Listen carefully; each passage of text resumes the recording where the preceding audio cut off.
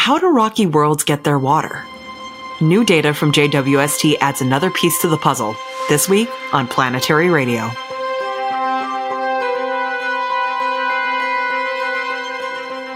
I'm Sarah Al-Ahmed of the Planetary Society, with more of the human adventure across our solar system and beyond.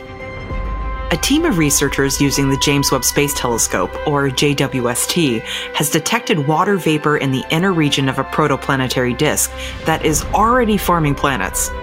Julia Perotti and Thomas Henning from the Max Planck Institute of Astronomy join us to talk about their team's research and what it might be able to tell us about the formation of worlds like Earth. But first, you'll hear from the Planetary Society's most recent intern, Ariel Barrero, as she reflects on her summer working with our team. Then Bruce Betts, the chief scientist of the Planetary Society, will join me for What's Up and a conversation about terminator zones. Here at the Planetary Society, we believe that space is for everyone. No matter who you are or where you come from on this planet, we all deserve to know more about our place in space and have opportunities to work in the field if that's what we choose to pursue. As part of our organization's commitment to making the space community more inclusive, we've been very lucky to have a series of wonderful interns from the Z-Factor Fellowship join our teams. Ariel Barrero, our most recent intern, just ended her time with us last week. She's here to talk about her summer at the Planetary Society and what fellowship programs like Z-Factor can do to help people from underrepresented groups find their place in the space industry. Hey, Ariel. Hi. It's so funny because I feel like your time with us has gone by so fast. Really fast. Yeah, you just started, in June? Yeah, it feels like the blink of an eye now, though. It really does. But you're our most recent intern from the Z-Factor Fellowship. Would you mind sharing what that organization does? The Z-Factor Fellowship is great. They are helping underserved community members get into the space sector. That's so important. There are so many people that deserve this opportunity. And classically, there have been so many barriers in the way for these underrepresented groups, yourself and myself included, to get into this field. So anything we can do to try to help people out is great. Yeah, I agree. They were really great, too, because they opened it up past just engineering. So they opened up for anybody in communications, marketing. I think we even had a student who didn't really have any aerospace background at all that was able to come in and get involved. So I think that's really, really big. What kind of opportunities does it provide for people? So they match you with a host company, and depending on your background, you kind of interview and then see who works best with you. They also place you with 2 mentors. And I have to say, they just did such a great job. I'm going to shout out Sarah Monero a little bit. She works in defense and she was mine, and we just clicked really well. And then obviously I clicked really well with everybody at the Planetary Society. So I think they do a really great job placing students with a host company that suits them. What in your life led you on this journey that ultimately put you with us at the Planetary Society? So I'll try to keep it short, right? I'm older, so that's my non-traditional burden to bear. And I have been in restaurants for the last 20 years. And at some point when you're in that industry, you kind of reach the top and realize there's nowhere else to go. And do you really want to do this back-breaking work for the next 30 or 40 years? So I decided to switch out. I had a really great high school physics professor that kind of always stuck with me. And then I just got really lucky along the way. Honestly, I met women in physics, women in astronomy that just helped me every step of the way stay involved and push through getting a degree later in life. That's so cool. Do you have any aspirations for what you want to do in the field later? I have no idea. I feel like I learned so many new avenues being here and through the fellowship that now, where it was just scientific journalism, now I see so many different paths. I will say a very long-term goal of mine is to work in the White House, though, for sure, now that I've seen it. I love that. Are you making any plans to potentially go to our Day of Action in Washington, D.C.? Because I feel like that would be a great opportunity to see what that's all about. Oh my God, yes, big time. I've been on Jack, I'll be there. I'm going to help you. I can't wait to come and be a part of this. So yeah, I absolutely plan to be there for that. That's awesome. I'm really looking forward to it myself. So what's your time at the Planetary Society been like? Oh, life-changing. Oh my gosh. The Planetary Society, I'm going to shamelessly plug you on your own platform, but just what an amazing group of people. I immediately felt comfortable meeting all of you. You were just all so welcoming. And then working with Ray specifically, she is a wealth of information as far as science communication is concerned. And she didn't hold back in like giving me that information, and just any question I had, she had an answer. And anytime I'd do something, she'd just very like diplomatically show me a better way to do things. So it's just been a really great experience. Like, I'm so sad that it's over. Yeah, Ray Paoletta is our associate producer for the show, but also our editorial director here at the Planetary Society. And I'll shout her out as well, because she's done so much for me recently during this transition into planetary radio, and being someone there that I can count on to help me get through it. And that's really what it's all about. If we want to make people feel safe in the space community and make it more welcoming for other people, we got to lift each other up and be kind to one another, because we're all on our learning journey, no matter where we are, I think that's honestly one of my biggest takeaways from working with the Planetary Society. And I said this in the beginning, and it held through the whole 10 weeks that I was with you guys, is just the amount of respect that I see interplayed between everybody that works here, the way that everybody talks about their job and the work culture. Like, again, I'm old enough to know a good one when I see one. And this is like top notch, just the way everybody feels about their positions, about the company, a company that's really true to its like mission and vision statement. It's really great to see and be a part of. That makes me so happy to hear. But I know, behind the scenes, you've been working on some of our cool communications work, and you just came out with your first article on our website. What's it called? Oh my gosh, the whole title. I know it's about Terminator zones. It's our Terminator zones, our next search for life. This wasn't necessarily something scientists were looking at before. And over the last few years, they've started to think, maybe we should check this out. I love this concept. We can't get deep into this article right now because we're time limited, but if you want to learn more about Terminator zones, I'm going to link to Ariel's article on this page for this episode of Planetary Radio. So if you want to read it, it's at planetary.org/radio, and it's awesome. Thank you. But thanks for being here with us, Ariel, both on the show and as one of our interns. And I cannot say it enough. I really, really can't wait to see what you do next. And I wish you all the luck in the future. Oh, thank you so much. Thank you for having me. It's really been a blast. Pun intended. And now for our main topic of the day, water and the formation of rocky worlds. Water is a necessary ingredient for life on Earth, at least as we know it. But we still aren't 100% sure how our planet ended up with its vast oceans. We can't take a time machine back to the beginning of the solar system as much as we want to. But as our technology improves, we can study other young star systems as they form their first worlds, and that can give us some insights. Our guests today are Dr. Julia Perotti and Dr. Thomas Henning from the Max Planck Institute of Astronomy, or MPIA, in Heidelberg, Germany. They've made a discovery that can help us learn more about how rocky planets get their water. While observing a planetary system with JWST called PDS-70, which is 370 light-years away from Earth, they detected water vapor in the inner part of the protoplanetary disk. That's the region of the disk where rocky or terrestrial planets might be able to form. PDS-70 is already home to 2 known gas giants.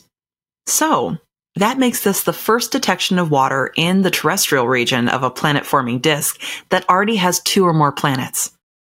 Julia Perotti is a postdoctoral fellow at the MPIA and the lead author on this research paper. Her studies focus on the astrochemistry of young stars and their inner planet-forming disks. Her co-author, Thomas Henning, is the director of the MPIA. He's the co-principal investigator for JWST's Mid-Infrared Instrument, or MIRI, which was the instrument that made this detection. He's also the principal investigator of the MINDS program. That's the MIRI Mid-Infrared Disk Survey. That's the survey that took the data for this study. PDS-70 is just one of the many star systems that they're investigating. Their paper, called Water in the Terrestrial Planet-Forming Zone of the PDS-70 Disk, was published in Nature on July 24th, 2023. Hi, Julia and Tom. Thanks for joining me. Hi, Sarah. It's a great pleasure to be here. Hi, Sarah. Thanks for having us. It's funny because I feel very personally invested in the story. Surely not as much as both of you since you work on it, but for many years I taught a school program at an observatory. And part of what I did was I presented this show to children about the role that water plays in our search for life and how comets might have been the vehicle that brought water to Earth. And if I had known the results of your paper, it would have completely changed my storytelling. So, Julia, you're the lead author on this paper. So, what did your team discover? Right. So we pointed the JWST Space Telescope to a very young star in the constellation of Centaurus that is called PDS-70. And well, this star is not alone. It has a disk that is composed of interstellar dust and gas, which is the birthplace of planets.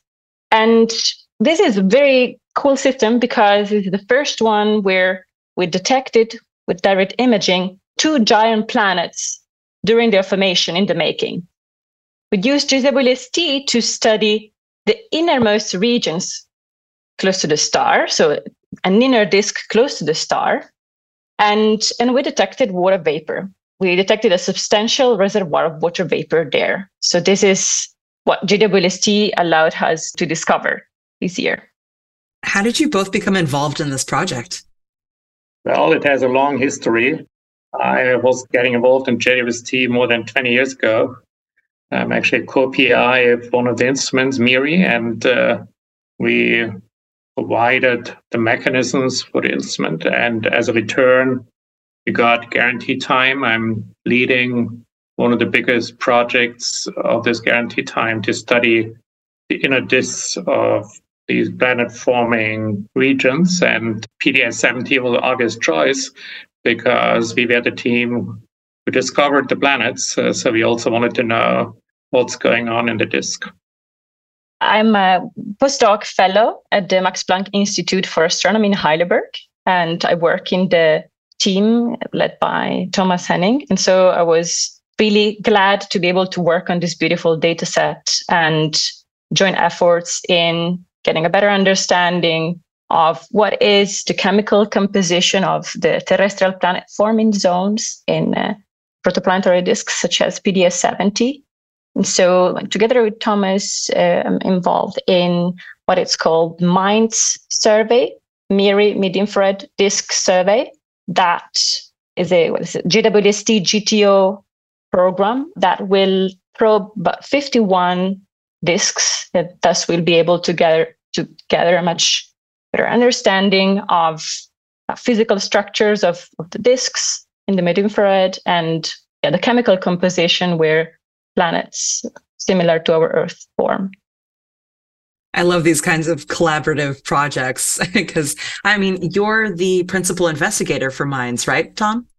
Yes, I am, but I also have a co-I, Inga Kamp from the University of Groningen, and of course quite a number of very active postdocs and PhD students are part of our program. PDS-70 is only one of the many results we are getting at the moment. There are other very interesting results we are obtaining, and I think JWST is a great instrument because provides a sensitivity and also a spectral resolution to define the molecular emission in these inner disks. Despite the fact that the telescope isn't large enough to dissolve these regions, we can nevertheless get information about the molecular content of the inner disks. JWST is really changing up our ability to study these systems and not just figure out the composition of planet-forming disks, but even analyzing the atmospheres of planets when we find them, which is just a complete game changer. Julia, why did you choose to study this star system in particular for the study? Well, so this is an iconic disk in the planet star formation community for some of the reasons we mentioned earlier, but this is the really first disk where we detected 2 giant planets in the gap that separates the inner disk that I've been studying with an outer disk. And these 2 giant planets have been directly imaged using VLT. These are called PDS-70b and PDS-70c. And well, so this young protoplanetary system is even more attractive to the community because towards planet PDS-70c, also a circumplanetary disk has been detected where exomoons may be forming. And so was really extremely curious in looking at the inner disk of this system where planets like Earth may be forming right now. And so it was an obvious choice for me. It's definitely my favorite target in the survey. It's always cool to be able to take an instrument as powerful as JWST and then study one of your favorite star systems. That's so exciting. For a long time, the prevailing hypothesis has been that rocky planets form closer and toward their stars, and then later they're seeded by water with comets and other icy bodies that form further away and then migrate in and impact these objects. So why was that the assumption for so long? I think we have actually two competing theories for the delivery of water. One indeed was that delivery by comets, but actually more by asteroids would be the source of water. The other theory was that small particles, small silicate particles containing water would bring the water early to the Earth, and so the Earth formed wet instead of dry. The reason why we saw that asteroids are the main source of water is simply that the Earth formed in a region where we would not expect to have water at the time of formation. And on top of that, we also know that the isotopic composition, the ratio of heavy water to normal water in the asteroids, is very similar to the ocean water on Earth. So that was another reason that we saw that asteroids are important. And that could still be the case today. So it's not that this is no longer a valid theory. But with our discovery, we actually found that there's also water early on in the zone where the Earth could form. And we now have to find out where the water actually came from. This is a real puzzle triggered by our observations. And that is the question for me, because there's kind of two ways that this could have occurred. Either the water is forming in the inner region of this planet-forming disk, or a similar situation where it's forming in ices further away and then migrating in toward this inner part of the stellar system. Which of these two scenarios do you think is most likely? With the current data, we cannot exactly say that one rules out the other. We tend to prefer the possibility that, well, we can have transport of gas from the outer part of the disk to the inner part of the disk. So if oxygen-rich gas can populate the inner disk and therefore sustain the inner disk, then if we have oxygen atoms there, and we know that the inner disk of PDS-70 is rich in hydrogen, then we can form water in the gas phase. We can form water vapor, as you said. And we know water molecules being UV absorbers, so they can sort of shield the water reservoir from the UV radiation from the star. So this is a viable scenario. Together with the dust coming from the outer part of the disk and filtering through the gap and reaching the innermost disk regions, also small dust particles, ice-rich particles, could, coupled with the gas, populate the inner disk. But in that case, we would really have the silicate to play a major role to trap some of this water ice to higher temperature, and therefore assure that even at temperature like 600K, 500 Kelvin, the water is still preserved and then sublimates at these temperatures together with the silicates. So I think this paper starts offering a clue, and the take-home message is that there is water in the innermost regions of disks that are cool and faint like PDS-70, and that they host planets. And right now I have to continue investigating the spectrum, investigating other systems and PDS-70, but all the other instruments on board of JWST to be able to disentangle which of these two mechanisms plays the biggest role. Because we've got a scenario here where there's an inner disk and an outer disk that's separated by this large gap with protoplanets in between, would that make it any more difficult for the silicates to transport water into the inner disk? We know that this gap where the two giant protoplanets are currently assembling is gas and dust depleted. And so we know from several observations and also modeling that a substantial amount of dust is not filtering through this gap. this is something that would speak for also the other mechanisms of filtering of the gas, of oxygen-rich gas, to play a role here. What kind of star is at the heart of this star system, and how might that influence how much water vapor we see in the inner disk? It is actually a star which is very similar mass to the Sun, a little bit less massive, but still comparable, about 0.8 solar masses. But it's very young, as Julia already alluded to. So the age of the system is about 5 million years compared to 4.567 billion years of the solar system. So it's really a baby system. And I think it's also important to realize that these systems are surrounded by two types of dust particles or solid particles. One, which is very small, around a micron, smaller than a hair, which is very well coupled to the gas.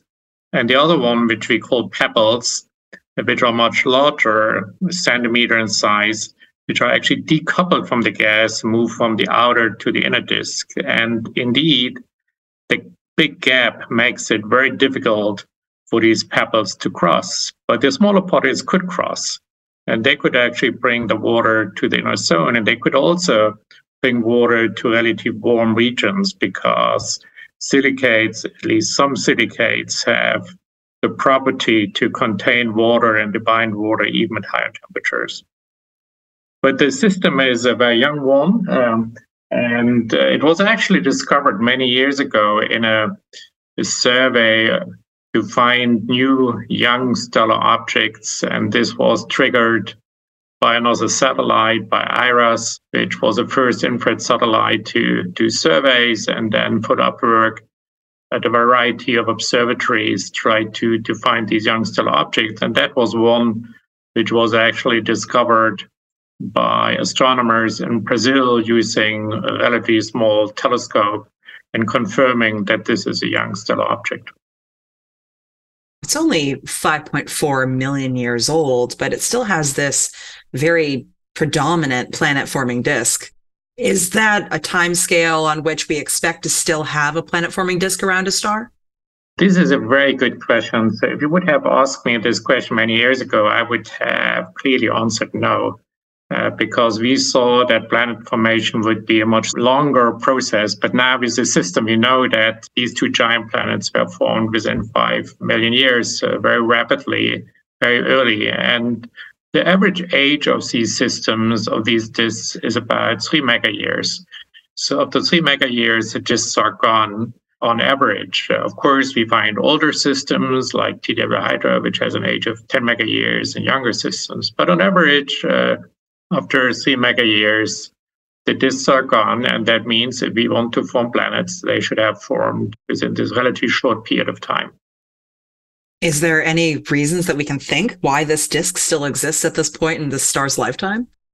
Yeah, as I said, I mean, we have a variety of disk ages, and some are a little bit older, some are a bit younger. That very much depends on the radiation environment from the young stellar object, but also on the stellar environment. If you would be in an environment which is very dense in terms of a lot of stars, then the interactions may actually lead to shorter lifetimes. But this object has a quite average lifetime. I think we already see that the planet formation in the gap is nearly finished because accretion rates, the amount of matter falling onto these planets is extremely small. They will not grow a lot in the coming decades or hundreds of years or millions of years, because there is no longer any material or very little material around, despite the fact that one has a circumplanetary disk. So one can argue that the formation of the giant planets is practically done. What is going on in the very inner disk, apart from our water detection, we don't know. We have still to find out if there are actually Earth-like planets in the inner disk. It would be a very challenging observation. Yeah, it's always very difficult to find smaller planets. Even with an instrument as powerful as JWST, it's always way easier to find the giant planets, which is a little sad because those rocky terrestrial planets are the ones that we really want to study if we want to find Earth-like planets.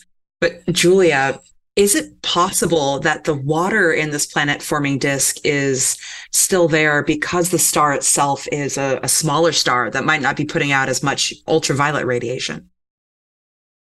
Besides the water vapor detection, there is a lot to learn still using JWST, in particular also the near spec and near cam, to understand the structure of inner disk, and also with other high resolution ground-based facilities, the star itself, understanding whether there are stellar winds constraining, even better, what is the UV flux of the star. So there are a lot of missing pieces to this puzzle.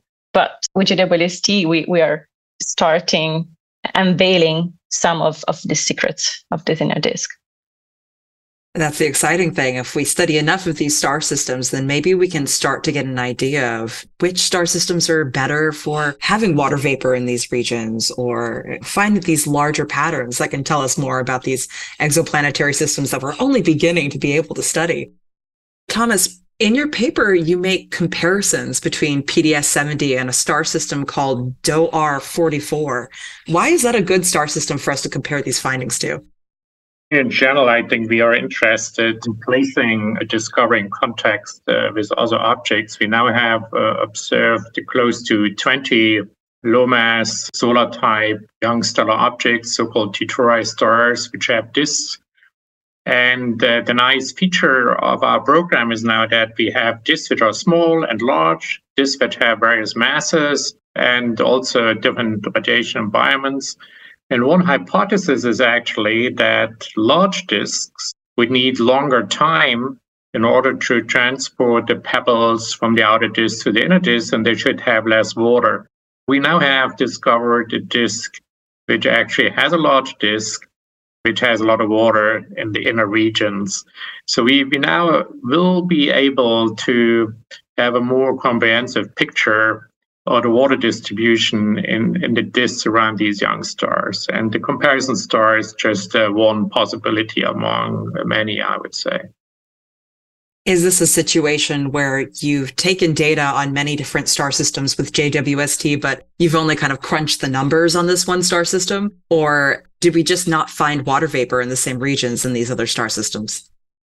No. We have now seen a number of objects where we see water vapor, but the PDS-70 is the only system where we know that there is actually a planetary system and where we have imaged the inner disk. But we know other systems which are similar, but we don't have seen the planets yet.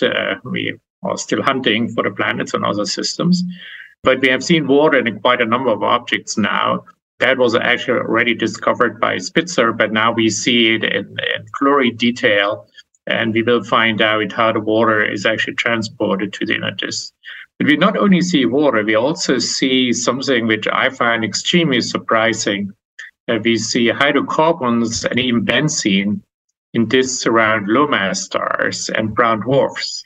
And that is really very strange, because you also would expect oxygen-rich material in these environments, but we do see completely different compositions.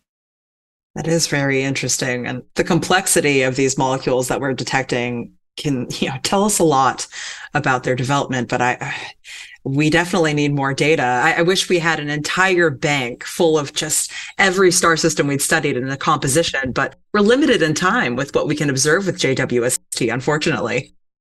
I think we already have quite a good collection. At the end of our program, we will have observed about 60 to 70 objects. Other colleagues will observe additional sources.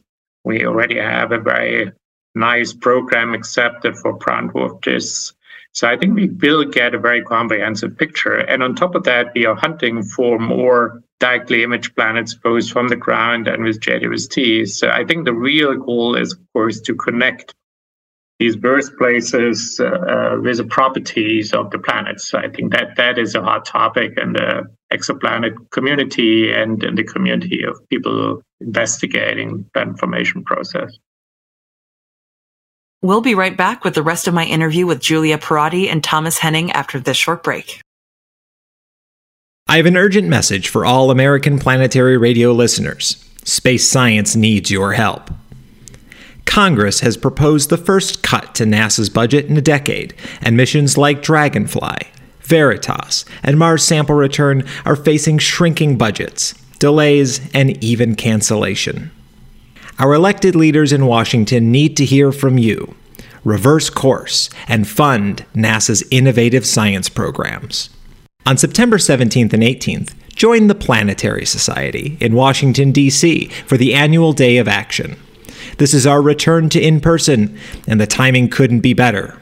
While partisan politics today sows division, space is something that can truly unite us all. As a part of the Day of Action, you will receive an all-inclusive advocacy training, briefings from experts, a minimum of 3 scheduled meetings with your lawmakers, and the opportunity to shape the future of space exploration.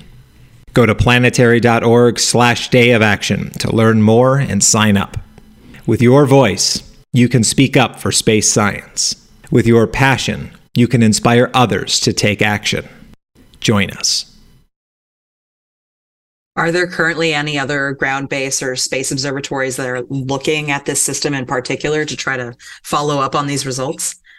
Well, when it comes to PDS-70, CRIRIS, for example, very large telescope, has been looking at this system, observing this system, also targeting the inner disk, but different wavelengths compared to what we did with JWST. So definitely providing complementary high-resolution data, for example.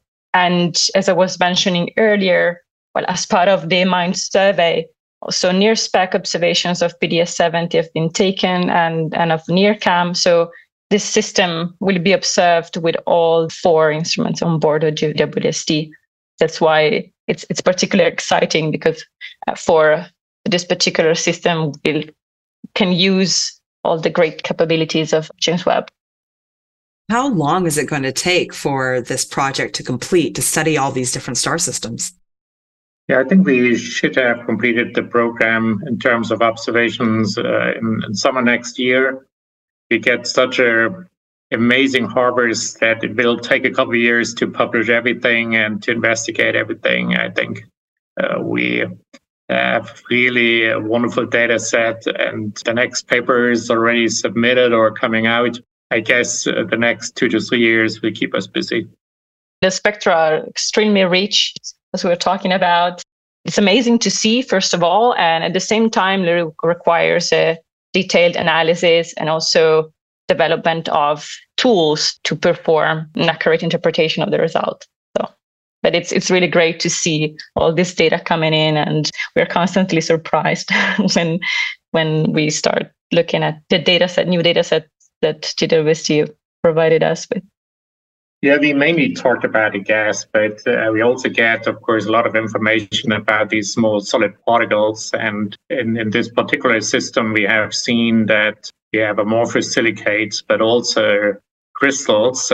Actually, some of the crystals have a color very similar to the green beach in Hawaii. The olivines. And they tell us a lot about the thermal history of these disks. And that's also another topic of research we have at the moment. So it's not just the gas, it's also the dust, and both components together are important ingredients of the planet formation process. And that's an important thing to note as well, because Earth is very rich in olivine. So we might be seeing these planets forming in a way that's very similar to Earth's past. If they form, when they form, once we find them. Yeah, absolutely. I think, as I said, the crystals tell us a lot about the thermal history of the systems. And one thing we also would like to find out is, of course, the ratio of carbon to oxygen. Because from Earth, we know that we have a very carbon-poor planet. That sounds very strange, but it is the case compared to the carbon we could expect from the interstellar medium. We also have a very nitrogen-poor planet, again, something very surprising if you think about living systems. And we have to find out what the reason is for this carbon and nitrogen deficiency. And one possibility is indeed that the carbon is somehow destroyed in these inner planet-forming zones. And in a number of objects, we actually do not see a lot of carbon, but in the low-mass stars, we do. So we have to study the diversity of planet-forming regions, and I think this diversity in composition may later be reflected in the diversity of compositions of exoplanets which form in these environments. It was only recently I was speaking with one of the people on the team that detected phosphorus in the oceans of Enceladus. And we got into a very deep conversation about the impacts that the distribution of carbon dioxide across a solar system can have on what water is able to absorb and how it impacts these worlds. So understanding more of that carbon distribution could tell us a lot about those oceans if and when they form as well. Absolutely. And I mean, we find it in a lot of different molecules apart from water. We find CO, CO2, OH, HCN. This around the low mass stars, we find C2H2 or benzene, so a large family of molecules. And HCN is a particularly interesting molecule because it's a key molecule in the origins of a life field. It is often used as a molecule to produce amino acids, but also RNA precursors. So HCN is really a molecule which is very close to my heart because of my interest in the origins of life. This finding has some really interesting implications in the search for life because life as we know it requires water, and the timeline for how these planets get water could change a lot. Can this result tell us anything about, say, the history of how water came to Earth? Yeah, well, again, as I said, we are trying to understand what is the most dominant scenario for the origin of water in PDS-70, and being the star cooler and less massive than our sun, but still comparable. It's really the best test bed that we have right now. What we also have to do is to combine the information that we obtain with JWST with also upcoming ALMA observations, and in my opinion, and to be able to constrain further whether our oceans on Earth are mostly due to asteroid impacts or water coming from the inner disk. We also have to study, for example, the deuterium to hydrogen ratio. That would be an important piece in this puzzle to be able to answer. However, it's very, very difficult for PDS-70, for the star, which is so faint, to be able to detect deuterium and therefore estimate the deuterium to hydrogen ratio. But for other sources, for other stars that are brighter than PDS-70, that might be possible. So that would be a key question to answer, in my opinion. I'm wondering, we can't actually do this, right? We can't take a planet and slice it in half and see what the entire planet is made of from the inside out. But if we did have a scenario where these planets formed with water with them in the disk, could that have any impacts on, say, the hydration of the minerals as you went into the planet?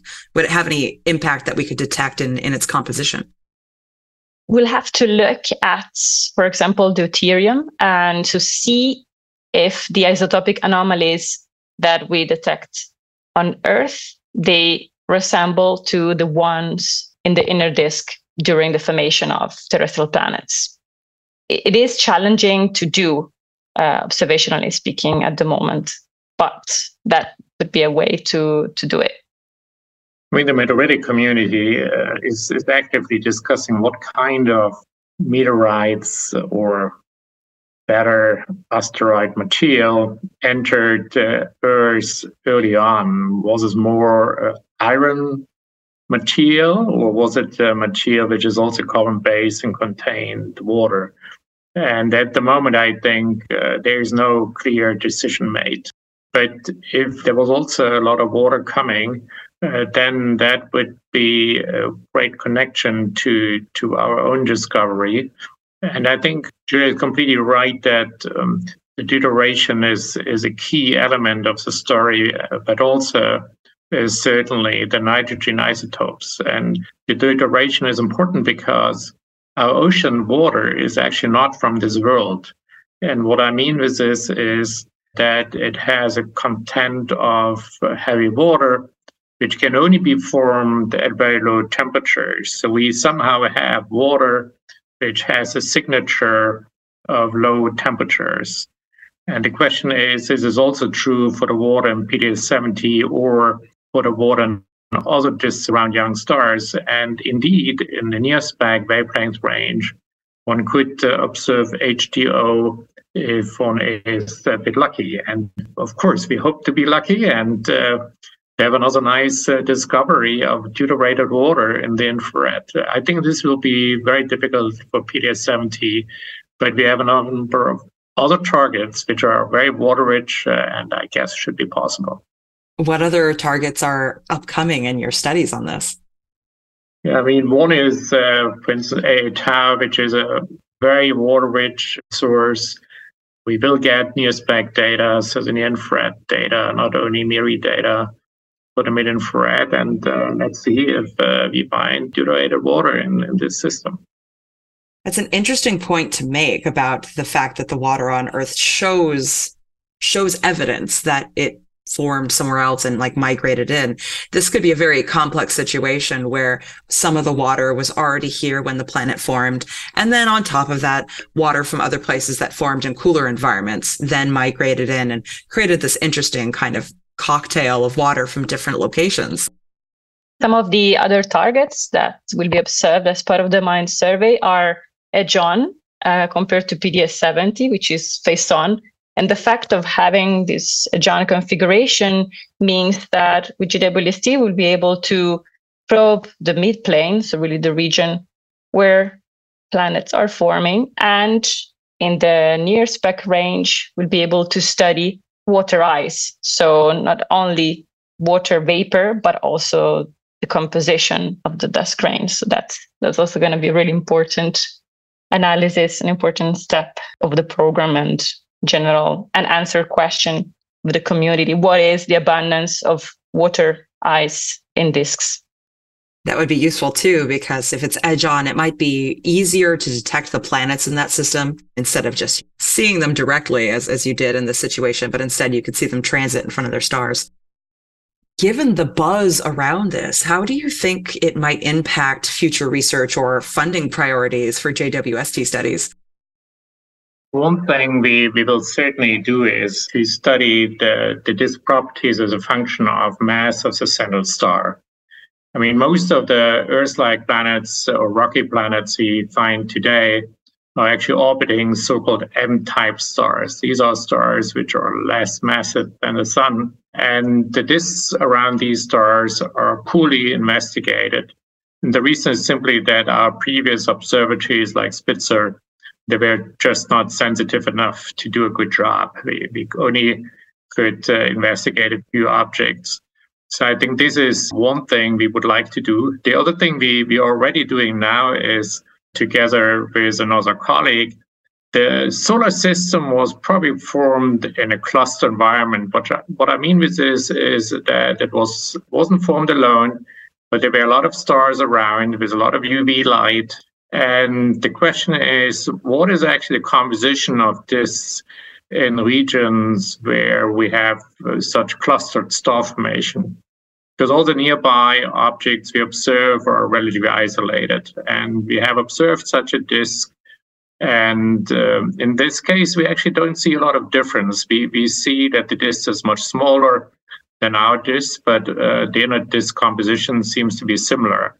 So I think to investigate disk clusters will be another important goal. I'm really looking forward to it. I just cannot wait until we have so much information about these things that we're bored of studying exoplanetary systems and it just seems old hat, because I mean, this kind of information, even just the plain detection of worlds when I was a child, was a thing that lit my imagination on fire to the point where I dedicated my whole life to studying astronomy and astrophysics and planetary formation, you know? Like, these are the kinds of discoveries that inspire the future. So I'm really happy that you guys are dedicating so much time and thought to this.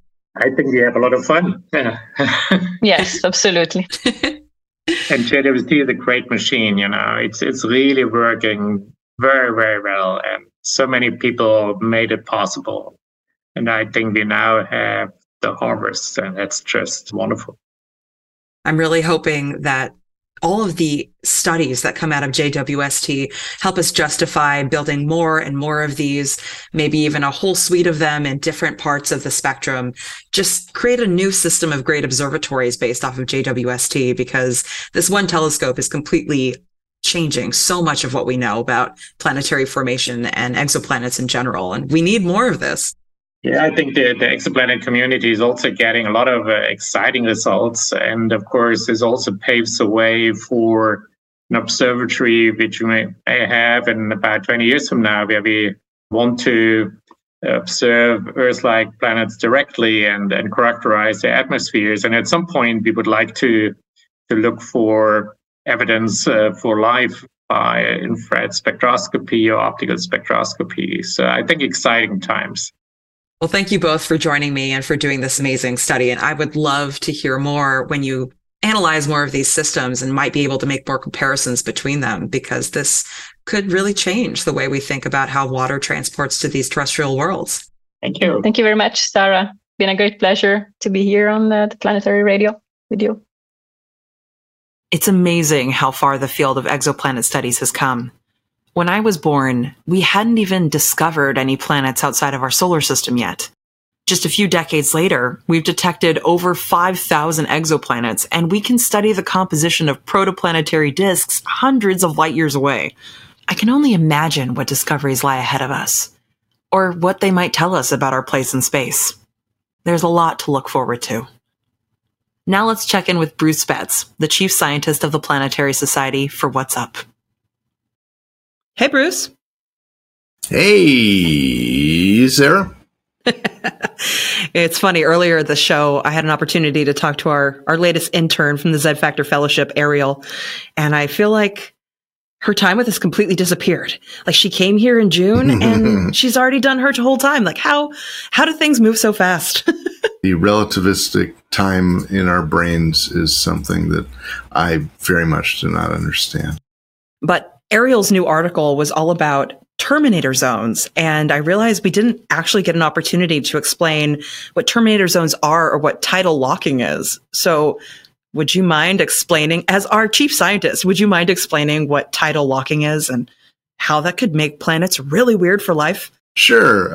Yes. So tidal locking is, we have half the system tidally locked in our system, with the moon always facing one side of it towards the Earth. It's basically when you get a large gravitational body and you get a small one hanging out near it, the small one gets grabbed by tides that it just wants to face one face always towards the face of the other face. I did not describe that very well, but bottom line is we end up with a lot of tidal locking. Let's move on to the Pluto system, shall we? Because that's interesting, because Pluto and its large moon Charon, or Charon, are tidally locked in both respects, so that Pluto always faces the same side to Charon, as well as Charon always facing the same side to Pluto, and that's because they're somewhat comparable in size. Although Charon is smaller, it's a significant fraction. So over time, tides grab onto each other, and because they're not perfect spheres, but they have mass distributions, you can end up with this situation. Now you go to a star system, and if you put a planet close enough to a star, it will end up getting tidally locked. So it will always face one side of the star, which tends to make that side hot and crispy.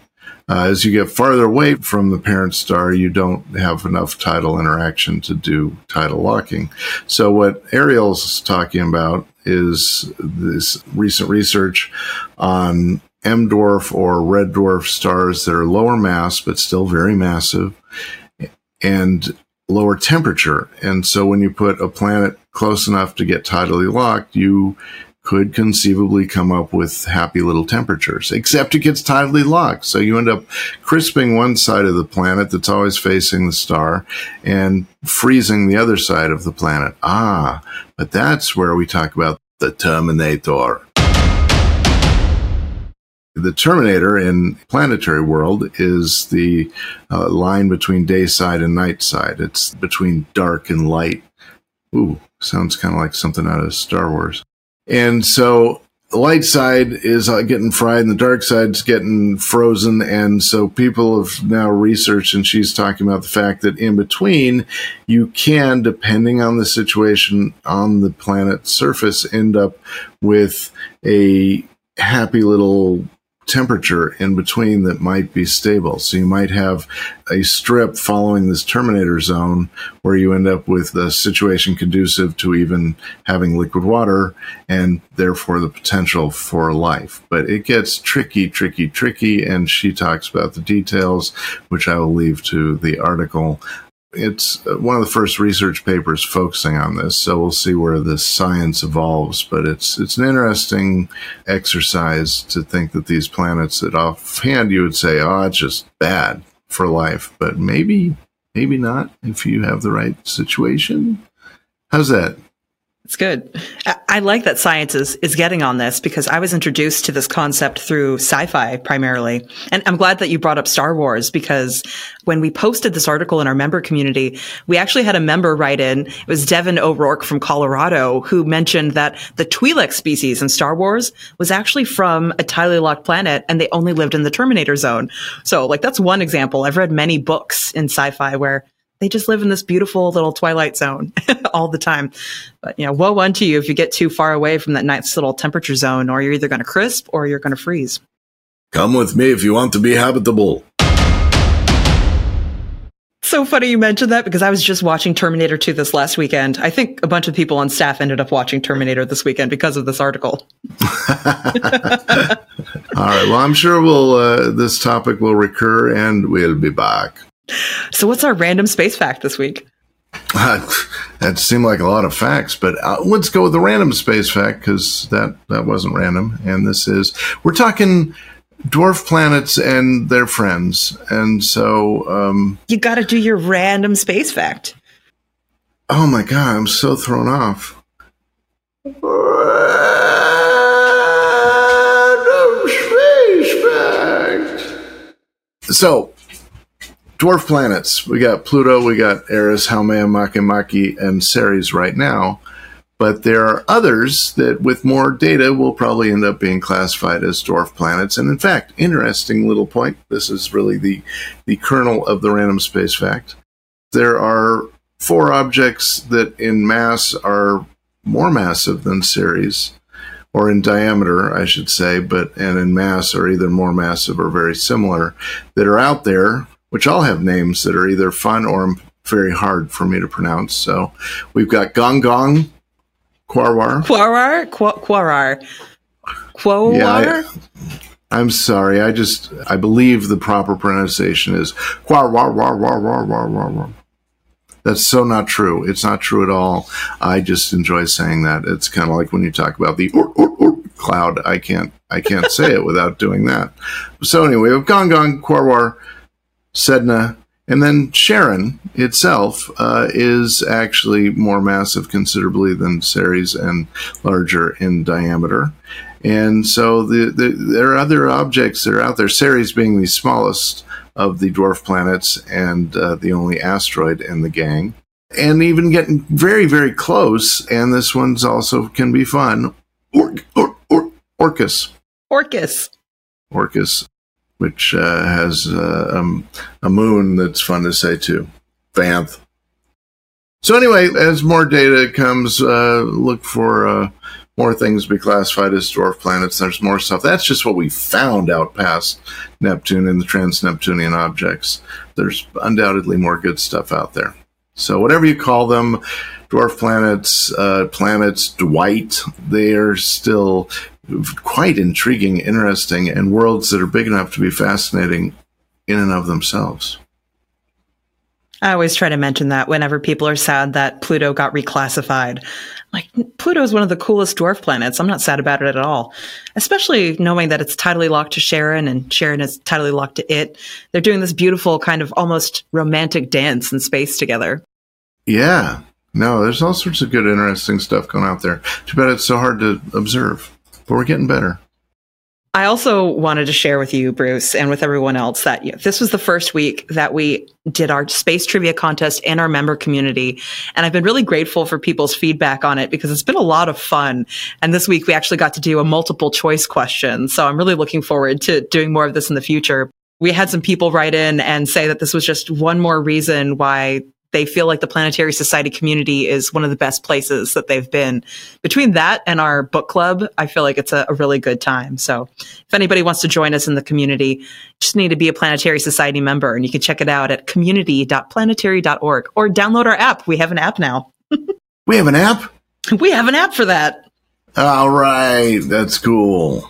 All right, everybody, go out there, look up the night sky. Think about dolphins going along just past the surf line, chilling hard, flipping around, and being dolphins.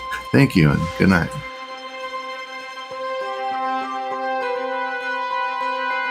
We've reached the end of this week's episode of Planetary Radio, but we'll be back next week to discuss the slow evolution of Jupiter's moon Europa.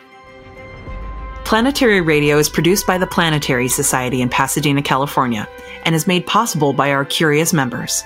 You can join us as we puzzle over the formation and beauty of the worlds around us at planetary.org/join. Mark Hilverda and Ray Paoletta are our associate producers. Andrew Lucas is our audio editor. Josh Doyle composed our theme, which is arranged and performed by Peter Schlosser. And until next week, Ad Astra.